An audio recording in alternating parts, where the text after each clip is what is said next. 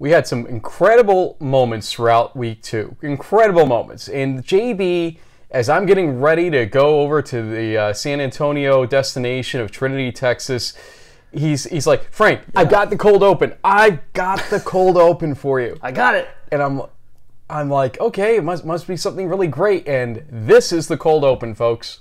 This is all or nothing for Lyons, and he's throwing up. Oh, no. Peyton Lyon just threw up as he's about to take the snap. 8 seconds left. He is currently throwing, as he has to take the snap. Unreal scenes at Gerke Field. Lyon dropping back, and he's hit football rolling down. They took it away. The pointer. JB, you're just cruel. I mean, how could you do this to Peyton Lyon like this? That's just not right. I mean, the poor guy. He was trying his best to bring his team back in the Spud Bowl of all things. He threw for almost 400 yards. He had 4 touchdowns. The guy was so sick that he just had to. It happens in football, and just the fact that the announcer sort of, latched onto it. I mean, they gave him credit after the fact for hanging in there. He definitely left it all out on the field, Frank. Ouch. You look at his stats, over 370 yards passing, 4 touchdowns, but 2 interceptions, 7 sacks. The 7 sacks, maybe the offensive line helped contribute to the puke. That just isn't a great day in the backfield. So perhaps they should be buying him dinner only after he recovers from that moment. But Peyton, listen, bud, we're sorry we brought more attention to you than you probably wanted, but at the same time, we want to take our hats off to you for being a gamer and for, living up to the whole mantra of Division III football for the love of the game, because seriously, you must love the game if you're willing to put yourself through all that at the end of the day for no scholarship at that. Hell of an effort. Yep. Well, listen, I almost puked on the sideline when it was 102 degrees out, 101 degrees thereabouts in San Antonio, but we all made it through. It was hot. I will suggest that there may have been something of that nature on the Mary Hardin-Baylor sideline that I almost walked in, or perhaps did. So hot weather can do that to you, no doubt, and we'll talk a lot more about that game. Maybe not the St. Norbert game anymore, but a lot of other things here. This is week 16? No, it's only week 2 of season 16 of In the Huddle.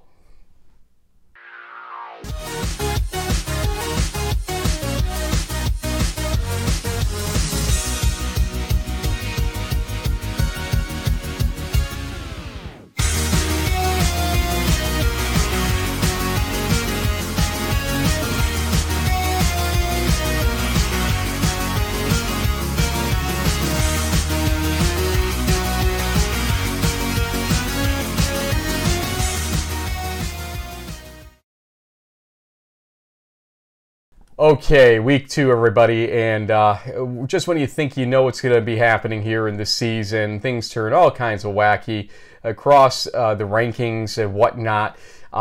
St. John's, what the heck, against a Wisconsin Whitewater team that loses their quarterback thanks to the In the Huddle curse, apparently.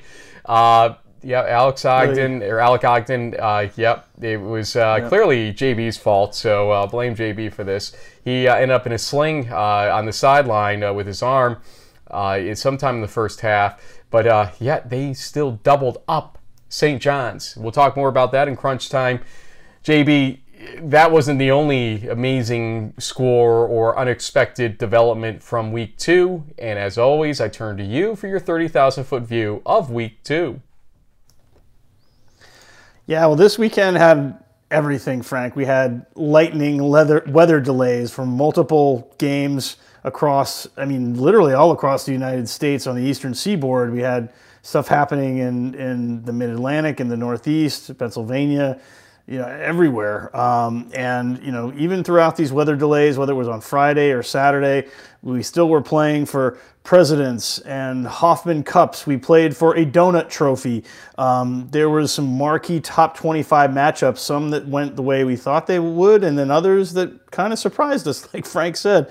Overall, though, I think what we saw, and we saw some teams debut, and we'll talk a little bit about that later on in the show. I think some of Frank's picks seem to turn out to be right, and I got an uphill road to climb here. But hey, shout out to Whitewater for the big win. I got the Quinn Maynard's T-shirt in the back there, the belly of the beast. The Warhawks looking pretty impressive so far. There it is.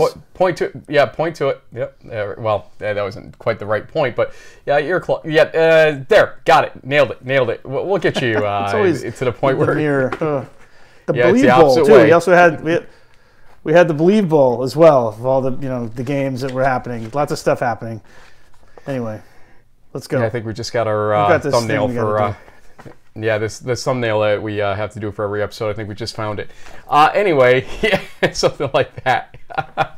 Listen, we got a lot of games to go through. 8 pages worth of script here for me, so I got a lot to talk about to you in respect of a crunch time for week number 2 of the 2023 Division III college football season.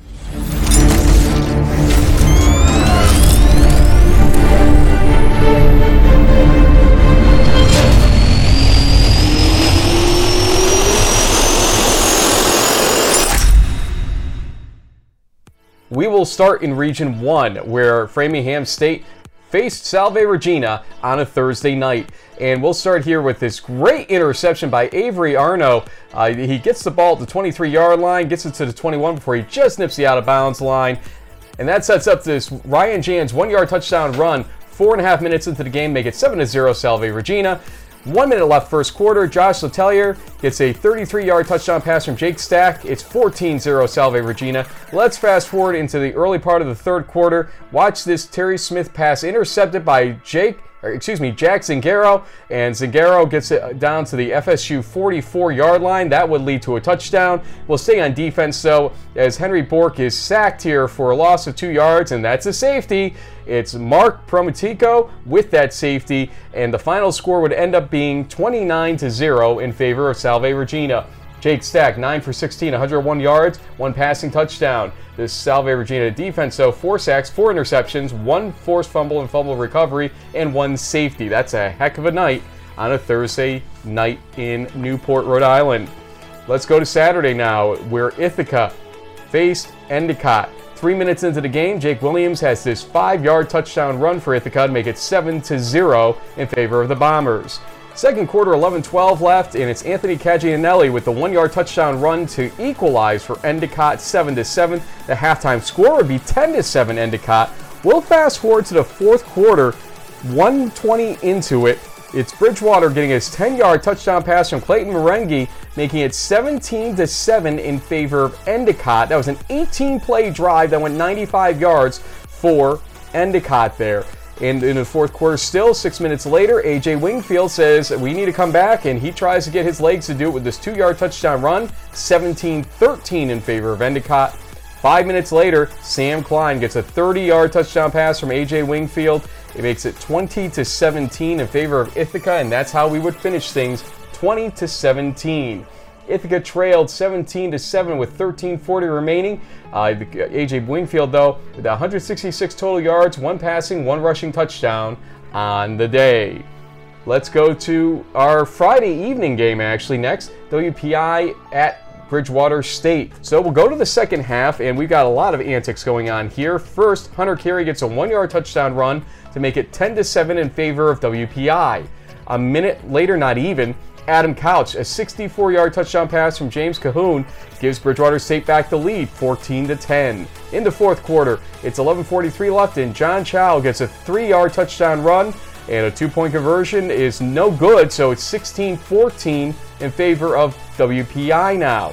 And then just 16 seconds later, Isaiah Wright, the 85-yard touchdown on the kickoff return. It's 21-16 now, Bridgewater State. But WPI was not to be denied. 5:13 left. Jay Mezzo gets a 12-yard touchdown pass from Stephen McDonald to take the lead, and a 2-point conversion to boot here. 24-21 in favor of WPI, but we were not done yet.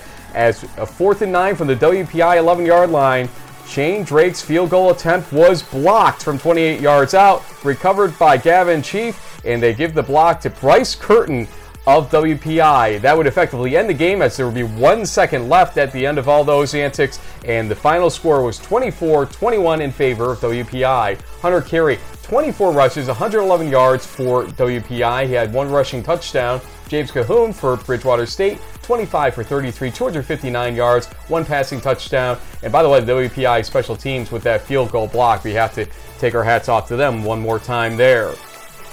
We'll stay with our Friday night games here and finish up Region 1 with SUNY Maritime at Mass Maritime. It was the Chowda Bowl, and it was 7-0 Mass Maritime at the half, so we'll go to the third quarter, 7:18 left. SUNY Maritime's Pat Quinn gets this 1-yard touchdown pass from Steven Stassi to make it 7-7. Later on, you'll see defensively, the way this game was going essentially, as Mass Maritime is picked off. Mark Murphy's pass was picked off by Aiden Griffin, and that gives SUNY Maritime the ball back. Eventually, fourth quarter, 5:26 left. Tate Niderer, gets a 6-yard touchdown run for SUNY Maritime. The Privateers up 14-7. Mass Maritime would punt it away with 3:14 left because they could not convert, but SUNY Maritime would be able to put away the game here on a 3rd and 1 with this 3-yard rush by Devin Klein to end the game effectively and win it in a low-scoring affair, 14-7. This was the 15th annual Chowda Bowl, and the offense of SUNY Maritime had 11 plays and 92 yards in that game-winning drive in the fourth quarter with 5:26 left, as you saw. JB, hope you like your chowder. But nonetheless, I like the chowder and a whole lot more there as we got some great football in Region 1. Tell us about some more. I love the pseudo Boston accent there with the Chowda Bowl. Really well done. Yeah, I mean, there was some interesting, cup chowder types of games going on in Region 1. We had Western New England blanking Westfield State for the President's Cup. I believe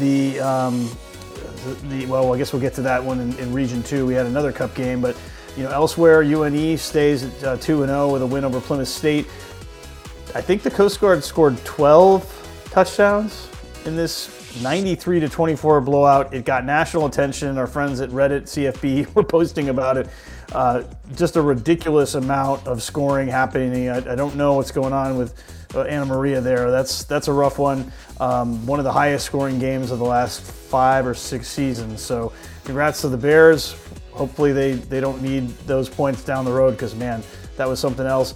Kings very quietly continues to win. They only had 1 loss in the MAC last season, Frank, to Del Val. Are they a dark horse? I don't know. We'll see. 42-10 win. Pretty impressive. Widener wins over FDU Forum. Lev-Val gets one of these weather delay things. They called the game before Stevenson had a chance to try to tie it up. I know their coach, Ned Huddle, wasn't thrilled about it. It is what it is. The Mariners, on the flip side, though, were leading 30-13 over Gallaudet, and when that game was called in the third quarter, but apparently enough time had expired where they were like, okay, you get the win. So good for them. Union, the Dutchman Chargers, or whatever we want to call them, still unbeaten. They won big over Worcester State. And then elsewhere, we had Eastern winning their first ever game. I watched that on Saturday night. The crowd at Franklin Field was fired up. It was an exciting game, back and forth. Came down to the end, and very happy for the Eagles that they get their first program win. Okay, in Region 2, here it's a game that just, I can't even believe how this thing played out ultimately. It is Susquehanna at Brockport. And we'll go to the second quarter in this game. 5:43 left. It's Nate Widgeon with the 30-yard field goal for Brockport. It was 3-0 at that point, but just before halftime, Christian Collis gets his own 32-yard field goal to tie things up at halftime, 3 apiece, as Susquehanna and Brockport fought hard here. The third quarter was scoreless. We'll go to the fourth quarter, 8:45 left, and Ryan Jafarjan gets this punt block, and it's going to go for a safety. So Brockport gets the lead with this safety, 5-3. Move forward. It looks like Susquehanna is able to take the lead from the 3-yard line. Christian Colas with the 21-yard field goal is blocked, and blocked this time by Vincent Daviero. And so it's thwarted the chance to take the lead there for Susquehanna, but Brockport was forced to punt with 1:44 left, and Susquehanna would have one last chance. First, 4th and 8 near midfield. Josh Ehrlich complete to Jacob Erb here for 19 yards. Then, 3rd and 9, from midfield. Here you go. 16 seconds to go. Ehrlich wants to get it into field goal range. Lets it go deep. House, he's got it in the end zone. No, he dropped it. He had it for a split second. What's it called? One side says they have it. The other side says it's a fumble. 5 seconds left. They call it good. You can see from this angle, indeed, it was a good catch. My goodness. Christian Collis out for the field goal attempt from 18 yards. It's good. Susquehanna wins 6-5 in a game with 0 touchdowns, 3 field goals, and a safety as your scoring, folks. And Josh Ehrlich with that 49-yard Hail Mary pass to the Brockport 1 with 5 seconds remaining is kind of the statistical highlight we have to present to you, as we'll talk about Christian Collis' 2 field goals as well. Let's go to Salisbury at Muhlenberg, and this game started out a little bit interesting as Salisbury's Bebe Sayet, I believe is the pronunciation, gets a 56-yard touchdown run to make it 7-0 goals. Seagulls, we'll call them, in fact. In the second quarter, 13:41 left. Salisbury's Ronald Clark gets his 1-yard run. It's 14-0 Salisbury. They're running over Muhlenberg at first here, but with 2 minutes left second quarter, Joe Rapetti gets a 9-yard touchdown run. That equalizes the game at that point at 14 apiece. Then 22 seconds left second quarter, Christopher Ard, a 52-yard touchdown pass from Joe Rapetti. It makes it 21-14 Muhlenberg at halftime. We'll fast forward to the end of the third quarter as Pelton Esnaso gets a 33-yard touchdown pass from Joe Rapetti. It's 27-17 Muhlenberg.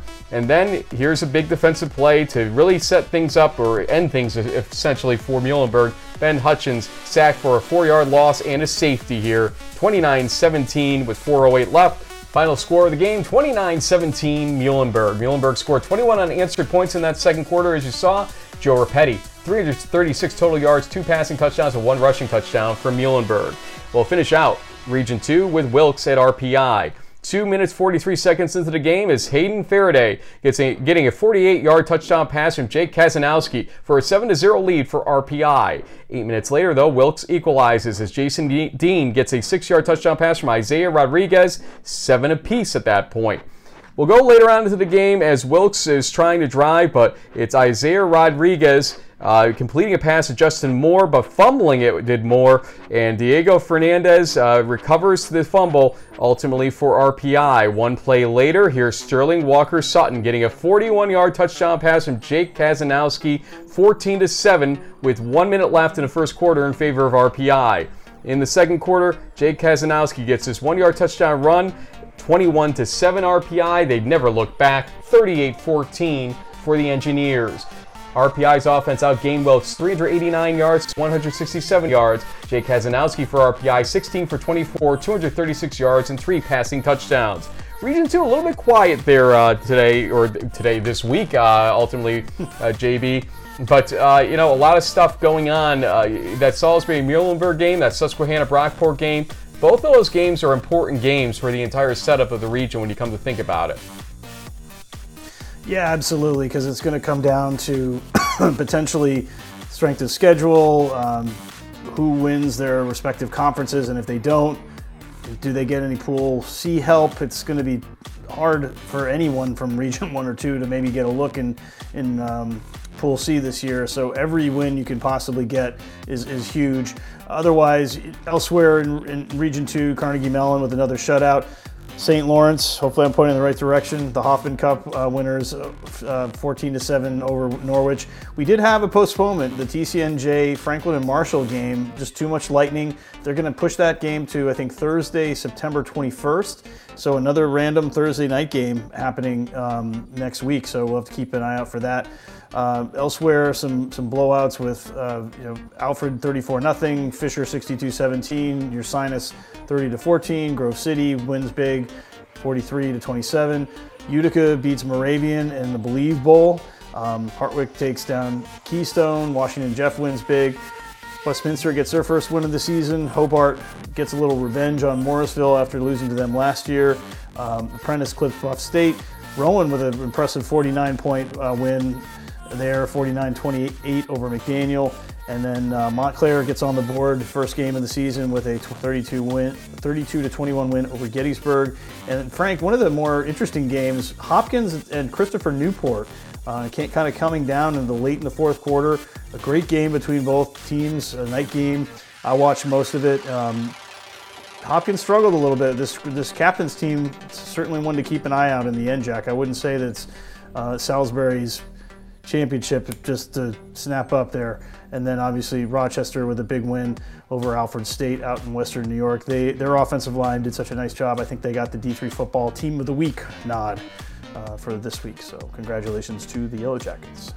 With respect to Hopkins, they lost points in my ballot actually based on that performance because it was one that I think they should have dominated a little bit better, but we'll see where it goes. And ultimately, I am keeping my eye on Christopher Newport, the captains. We'll see what they're able to do later on as the season progresses. Yes, sir. Let's go to Region 3 and the game I attended, which was Mary Hardin Baylor at Trinity. Could Trinity get the monkey off their back, essentially, as the Crusaders look to make it 3 straight in 3 years against Trinity? Well, 6 minutes into the game, it's Ethan Boyer, not Boyle, it's Boyer, with a 23-yard touchdown pass from Tucker Horn to make it 7-0 in favor of Trinity.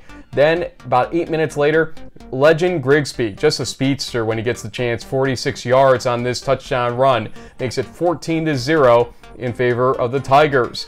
13:36 left second quarter though, Kenneth Cormier Jr. gets hurt from on the Mary Hardin Baylor side with this 3-yard touchdown run, 14-7 Trinity leads. 2 minutes later though, Cole Monago gets a 28-yard touchdown pass from Tucker Horn. It's 21-7 in favor of Trinity. Later on in the half, look at this, Caleb Harmel interception, and they wouldn't get points out of it, but it stopped another threat by UMHB ultimately, and the halftime score was 21-16 Trinity.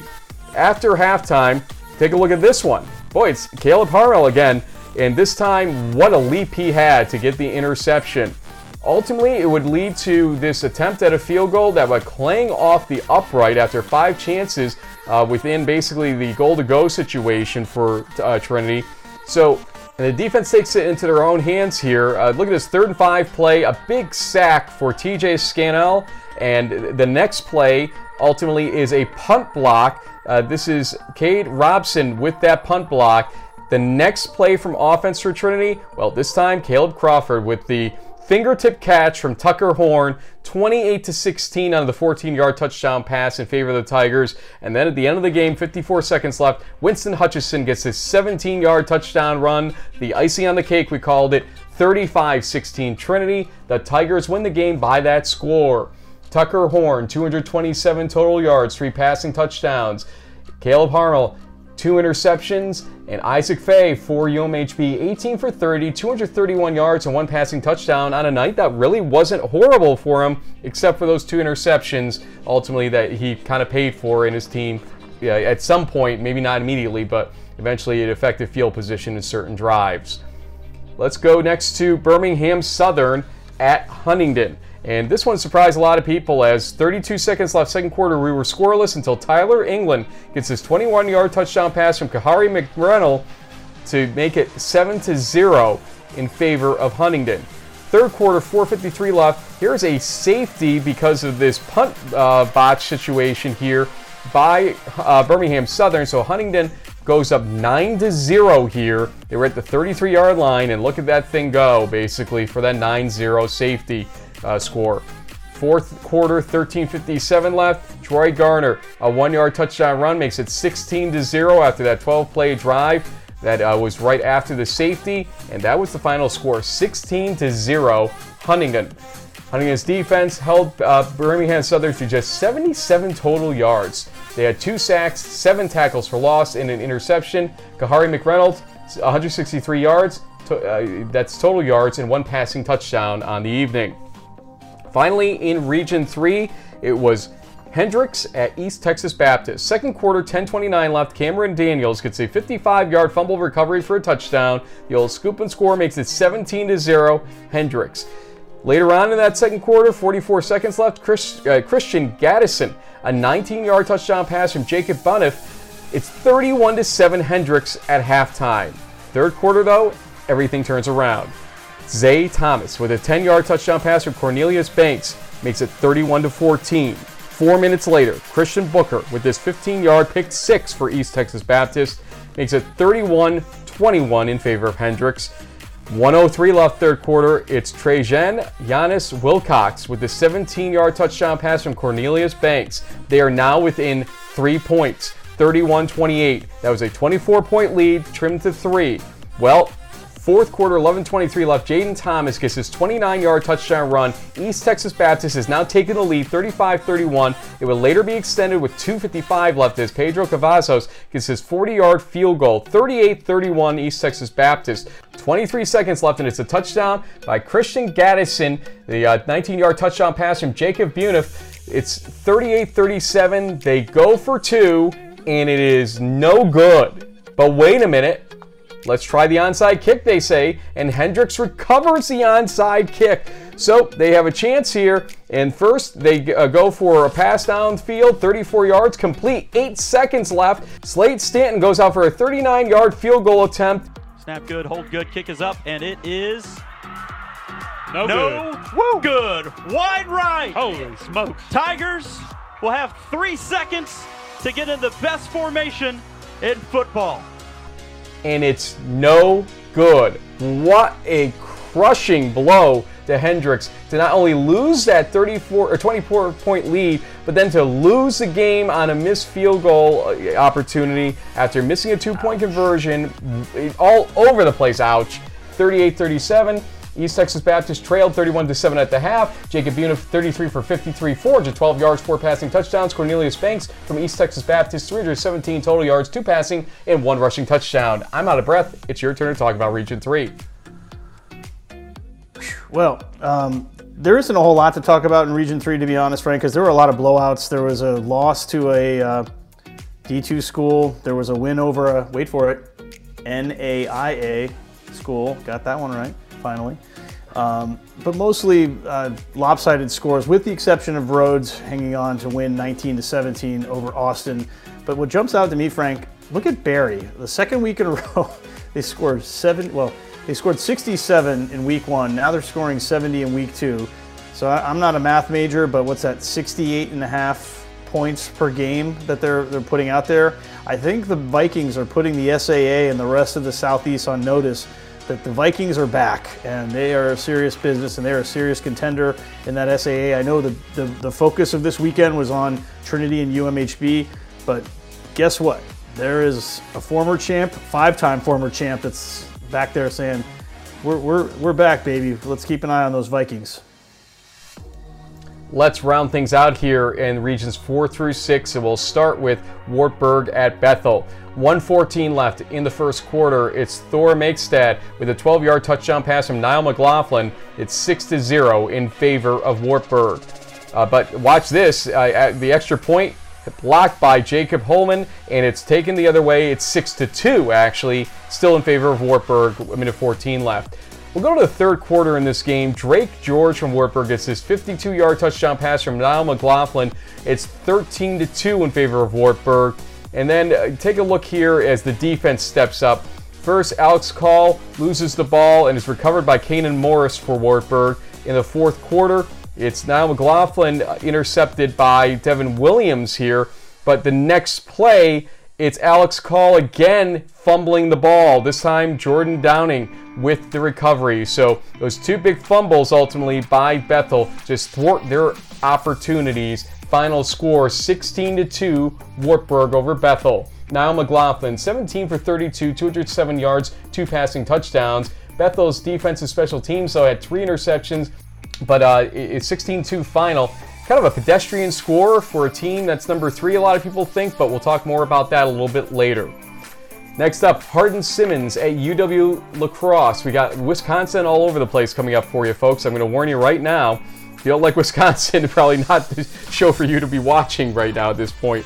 First quarter, 3:45 left. Jack Struder gets a 75-yard touchdown pass from Kaiser Helterbrand to make it 14-7 in favor of La Crosse. But 5 seconds left first quarter, Colton Marshall, a 2-yard touchdown run for Hardin-Simmons ties up the game, 14-14. Second quarter, 11:38 left. La Crosse's Kaiser Helterbrand with a 5-yard touchdown run. It's 21-14 in favor of UWL. We'll go to the third quarter. Hardin-Simmons, Noah Garcia, a 56-yard touchdown run, ties the game at 21 apiece. And then 7 minutes later, 4 minutes left, Colton Marshall, a 1-yard touchdown run gives Hardin-Simmons the lead, 28-21. Let's go to the defense, though, shown in the fourth quarter.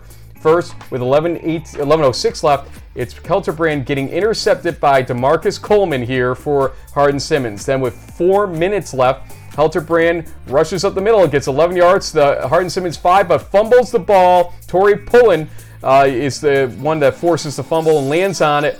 And then with 1:13 left, Kelterbrand passes the ball, and it's intercepted by Cade Michna to make it Hardin-Simmons game 28-21 in favor of Hardin-Simmons. 229 rushing yards for that Hardin-Simmons offense, 4 rushing touchdowns.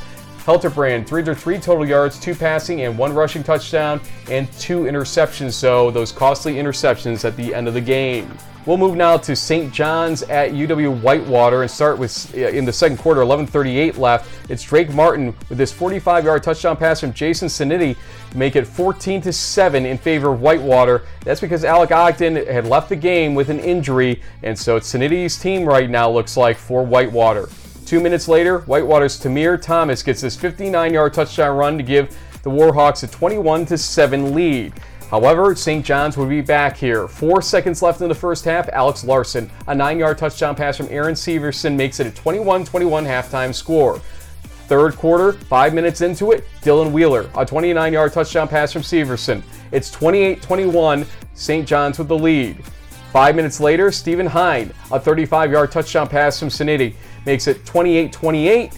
And then 31 seconds left third quarter, it becomes the Tamir Thomas show. Here, a 10-yard touchdown run makes it 35-28 in favor of Whitewater. Fourth quarter, 7:39 left. Tamir Thomas with a 15-yard touchdown pass from Sinetti makes it 42-28 Warhawks. And then 3 minutes left fourth quarter. It's a 9-yard touchdown run by Tamir Thomas. 56-28 in favor of the Warhawks, and that's the final score. Ogden leaving the game with the injury, as we said. Tamir Thomas, 17 rushes, 179 yards, 4 total touchdowns, including those 3 rushing touchdowns you see. Severson, so 27 for 45, 261 yards, 4 passing touchdowns, and 1 interception. Finally, UW-Oshkosh at Wheaton. We'll take you to the 5-minute mark of this game, and Trey Tetzlaff gets a 15-yard touchdown pass from Kobe Berghammer to make it 6-0 in favor of Oshkosh. Second quarter, 42 seconds into it, Christian Karstens with this 5-yard touchdown run makes it 14-9 in favor of Wheaton. So they flipped the score around, and the halftime score was 17-9 in favor of Wheaton. 5 minutes into the third quarter, it's Clayton Schwab with the 15-yard touchdown pass from Berghammer to make it 17-15, still Wheaton's lead as they missed the 2-point conversion. Christian Karstens, though, responds with a 2-yard touchdown run 4 minutes into the fourth quarter to give Wheaton a 23-15 lead. They missed their extra point there. Doug Burson for Oshkosh 2 minutes later gets this 13-yard touchdown run, but they missed the 2-point conversion, does Oshkosh. So it's Wheaton's lead still, 23-21. Then 4 minutes left in the old standard, Giovanni Weeks with the 4-yard touchdown run for Wheaton makes it 30-21.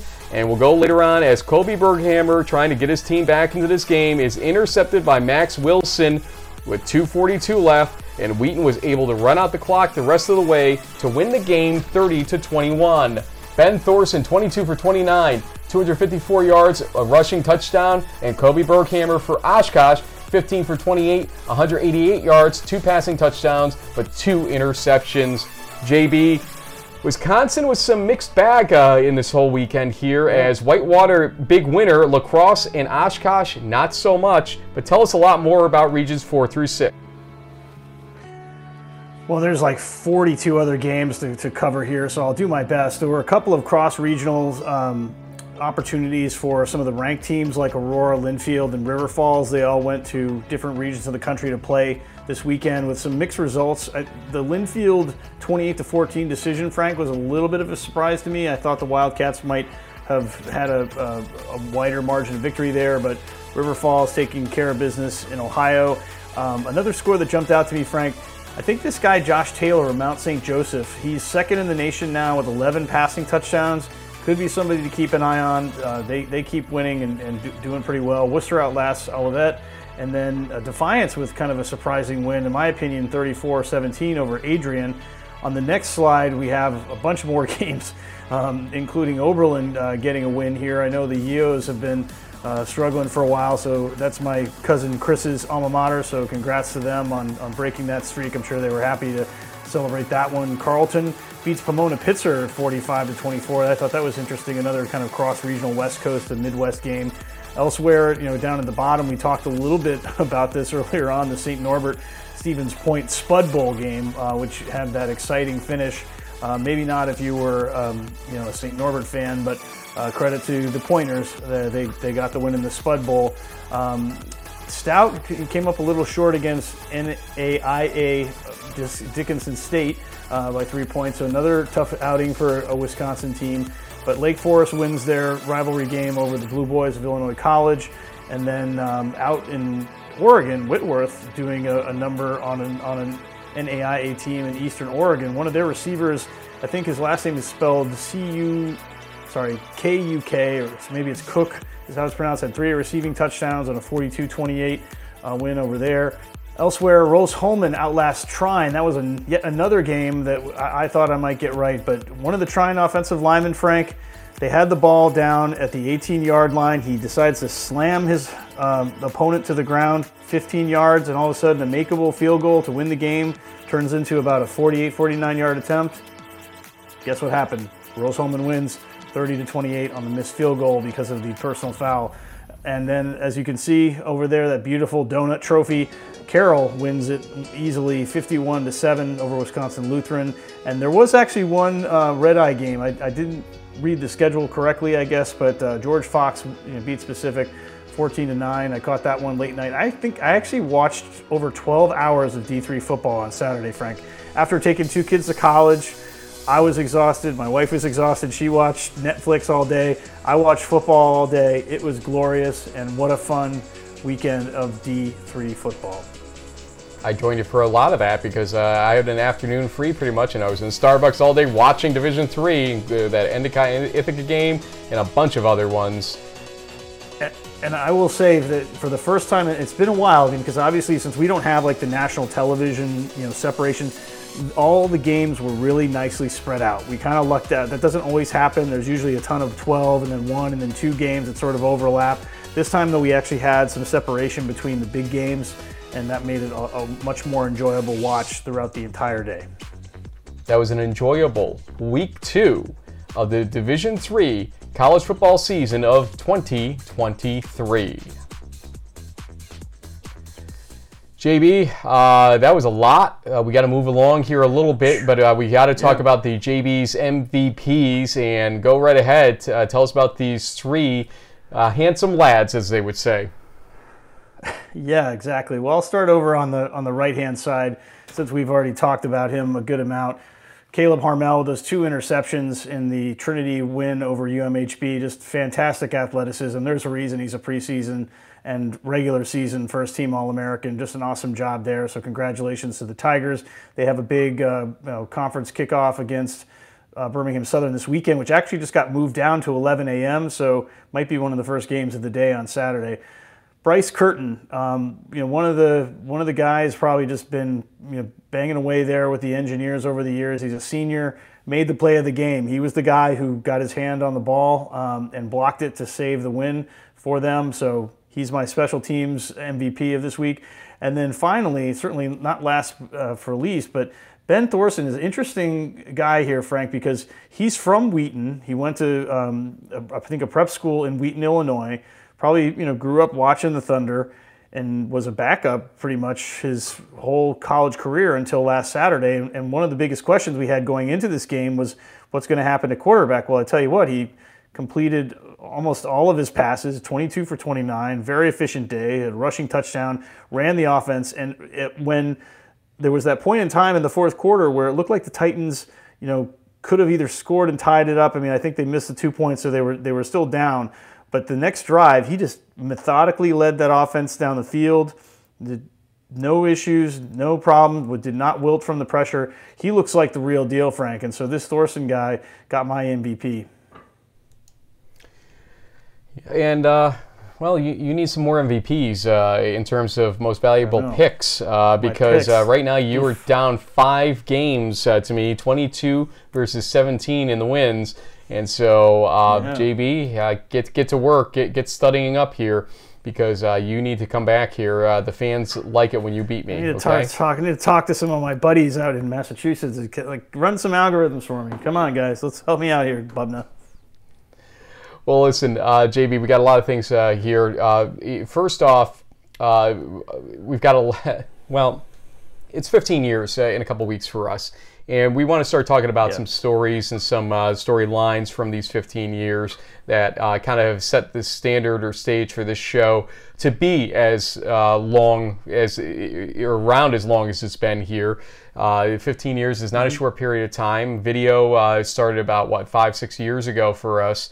Ultimately 2017, Yep, so 6 years ago, and that was kind of a game changer for us, obviously.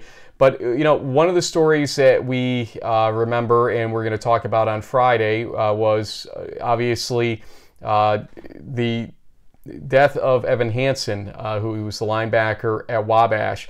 And we're going to have his father, Chuck Hansen, joining us on Friday live to talk about what has happened since that point in time when Evan took his own life. They're not shy to discuss the fact that that is what happened. The developments related to CTE and Evan. I talked to Chuck at length on Monday, and it's one of those stories where you have a family that lost a son to an injury that was at least part of the death cause when you got to think about it, probably at the end of the day. That led to the suicide potentially, that still want to see the game of football played and just want to see it done in a safe manner. They still love the game of football. And it's something that kind of touches me to hear him talk about it. And I hope you'll join us on Friday during our live show to hear more of the story of what has happened since Evan passed away 5 years ago, September 10th. That will be an interesting discussion.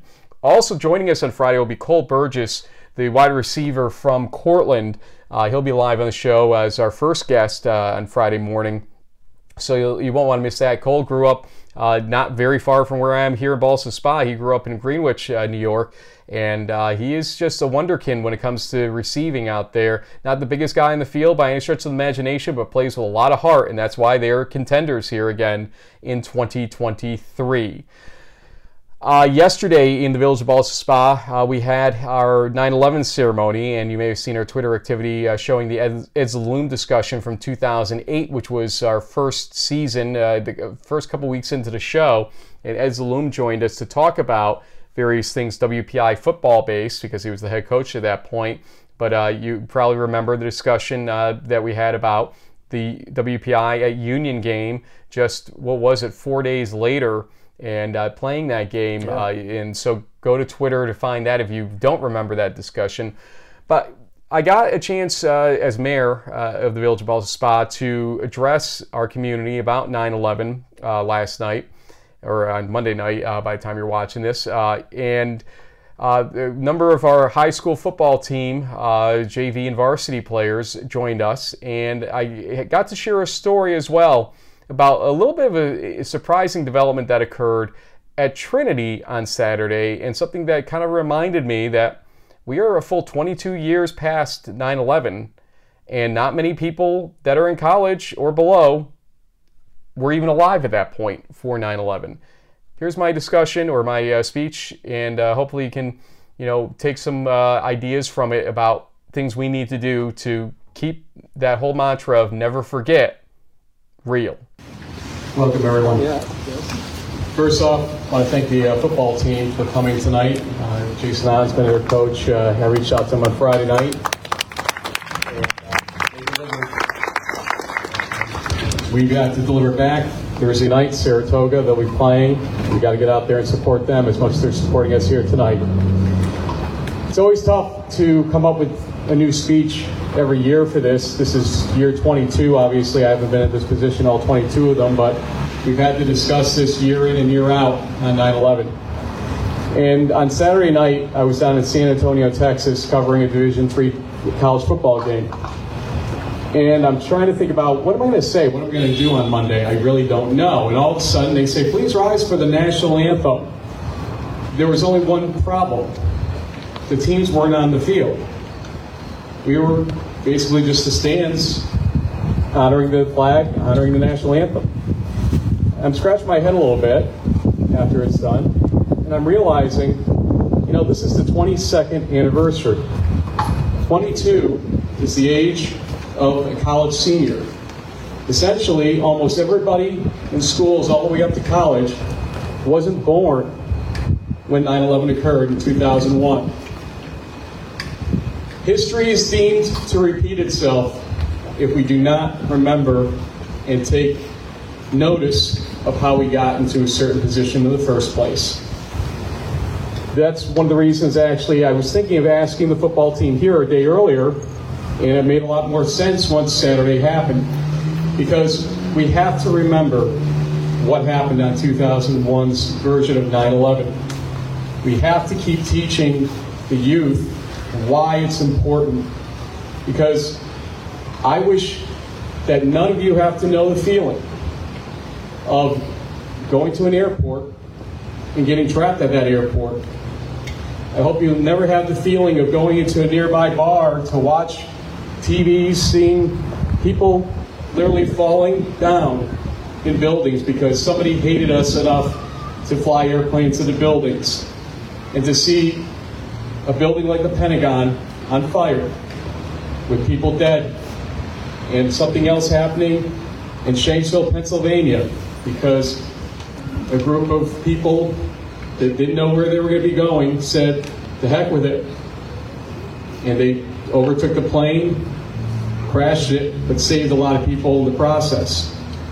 I hope you'll never have to know, coming back into New York City that night, looking around at smoke plumes, going to the firehouse where your friends were, and asking, "Oh, where are they? Are they here?" "Well, no, they're down there," was the response. And I'm like, "Oh, down the other side of the house?" "No, down there." And feeling your heart drop. That's my 9/11, and that was pretty simple compared to some people's 9/11. A lot of people lost a lot more than I did, and my family and my friends. A lot paid the ultimate price. Nearly 3,000 people perished, ultimately. We cannot forget what happened on 9/11 and why it happened, because if we do, it could happen again. That is why this memorial is so important, why Mayor Romano put so much energy into making this happen. These are the last two pieces of metal that were available at JFK's hangar back in the year that we got it, a number of years ago. This was it in 2017. That's it. It was almost like it was destined to be that Ballston Spa would receive these pieces of rail. Never forget. I know it's not easy to say that if you weren't around for it in the first place, but it is our job as the adults to keep teaching so that you don't forget what happened. And then it'll be your job later on to teach your kids the same thing. Never forget. It is so important for our future, for all these folks here that lost friends, lost brothers, to pay honor to what they lost and what happened that day. Thank you for coming out and for remembering with us. And once again, please never forget.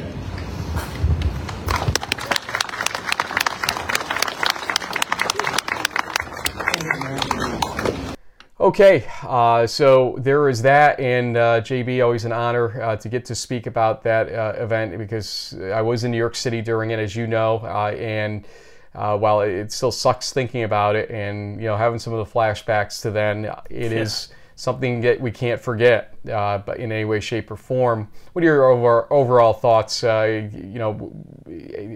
Another defining moment of our show. That was one of our biggest defining moments to start this show. Was the Ed Zaloom discussion back in 2008. That kind of made us realize the feedback we got from that discussion hey, people are listening or watching or wanting this content, and it was an important discussion. Thanks to Coach Zaloom all these years later for helping us understand the value of this show. But what are your thoughts? No, I mean, obviously, I guess this is our generation's, the date that will go down in infamy, sort of a thing. I mean, it was D-Day, or for our, the greatest generation and so on. There was, Vietnam and other things for our parents, but this was for, guys our age. It was a seminal moment, something that we all know exactly where we were and what was going on, when that event happened. It doesn't, for at least folks like us who were originally from the East Coast and even others who live all across the country, they have it's one or two people removed that were affected by this. I mean, one of my former teammates from Hobart, he was a senior when I was a freshman, so we weren't very close, but he was in the tower, and he unfortunately perished along with close to 3,000 others, and it's just hard to believe that happened, and obviously a lot of change came from it. When the Zoomer gave his speech, it was still relatively fresh in our mind. Our country was going through a major financial crisis in that fall of 2008, as you may recall. I was on the front lines for that, and just trying to hang on to my job and everything else back then, and kind of crazy times. But that's sort of I think part of what Zoomer's message is that life will throw both good and terrible things at you, and what we need to do in the hard times is really come together as communities, as families, as friends, and all that to help each other through the tough stuff. So I love that speech. I actually enjoy listening to it every year. It never gets old, and I think that's kind of what we have to hang on to. Amen to that. Let's talk football before we leave here. What did we learn in week 2? Briefly, I'm going to say that for the second straight week, Trinity is the real deal in terms of a national threat, but they've got a lot in front of them still. You pointed out Barry with that 68.5 points per game that they've scored. Maybe it's not against the same competition, but still, we know they can put up points. And the fact that Barry beat Huntington the way they did, and Huntington beat Birmingham Southern a week later, should tell you that Barry is something to be reckoned with this season. But first things first, Birmingham Southern is next on Trinity's schedule. What did you learn from this week's action? Well, I think it's not necessarily what I learned. Maybe it's the old not so fast, because the laws of syllogism that we like to talk about on this show. I mean, yeah, sure, Whitewater won big over St. John's. Does that mean that they're twice as good as Trinity, or does that mean that maybe St. John's was overrated and Trinity just didn't have their best game? Is Mary Hardin-Baylor going to fall out of the sort of national prominence if they lose this weekend to Whitewater? We don't know yet. There's still going to be a lot to be figured out. This weekend there aren't as many big matchups, but there are a couple, like the Whitewater UMHB game down there in Texas. But really where we're starting to gravitate towards, which is the path to the playoffs, is the conference play. You win and you're in. And then after that, everything sort of shakes out the way it will. So I think we don't want to overreact a little bit. Let's just wait and see how the next couple weeks goes. But there were certainly some impressive debuts, Wheaton being one of them. I think that's partially why I was like, this Thorson guy, they're in great shape. And like you said, Frank, North Central maybe wants to look out. I mean, they weren't in action last weekend. Neither was Mount Union. They had an early bye week. But there are some contenders out there. They're going to be chasing these guys, and it'll be interesting to see how it goes. The other thing I learned, honestly, it's in the same game. Mary Hardin-Baylor, I honestly think they're not toast yet. Some people may find it interesting I was saying that, but it becomes a question: is it size and speed, or is it youth and inexperience, or a combination therein that you need to point to? I think it's youth and inexperience more so than a lack of strength and speed, and so I have a feeling this Wisconsin-Whitewater game that they're going to play on Saturday is going to be very, very close. It's going to be in Belton. It's never easy to play in Belton. The weather will be reasonable at around 84 degrees, it looks like. But I just had this funny feeling that this wacky world that we're in of Division III football is not going to just play out this hand where, it's going to be an easy Whitewater win. I think Mary Hardin Baylor has a chance this coming week. We'll talk more about that on Friday. JB, last thoughts on week 2 before we say goodbye for this show or this episode of the show. Well, nothing really extra on week 2. I do think, though, eventually we need to start putting you back on the spot with your top 25 ballot, because it's been a couple weeks now. We did put out a preseason top 25 poll. We've seen a few games, so maybe we should start doing a little quarterly check-in and see how things are going. I feel good about our picks of River Falls. They've now moved up into the D3Football.com top 10. Muhlenberg is now 25.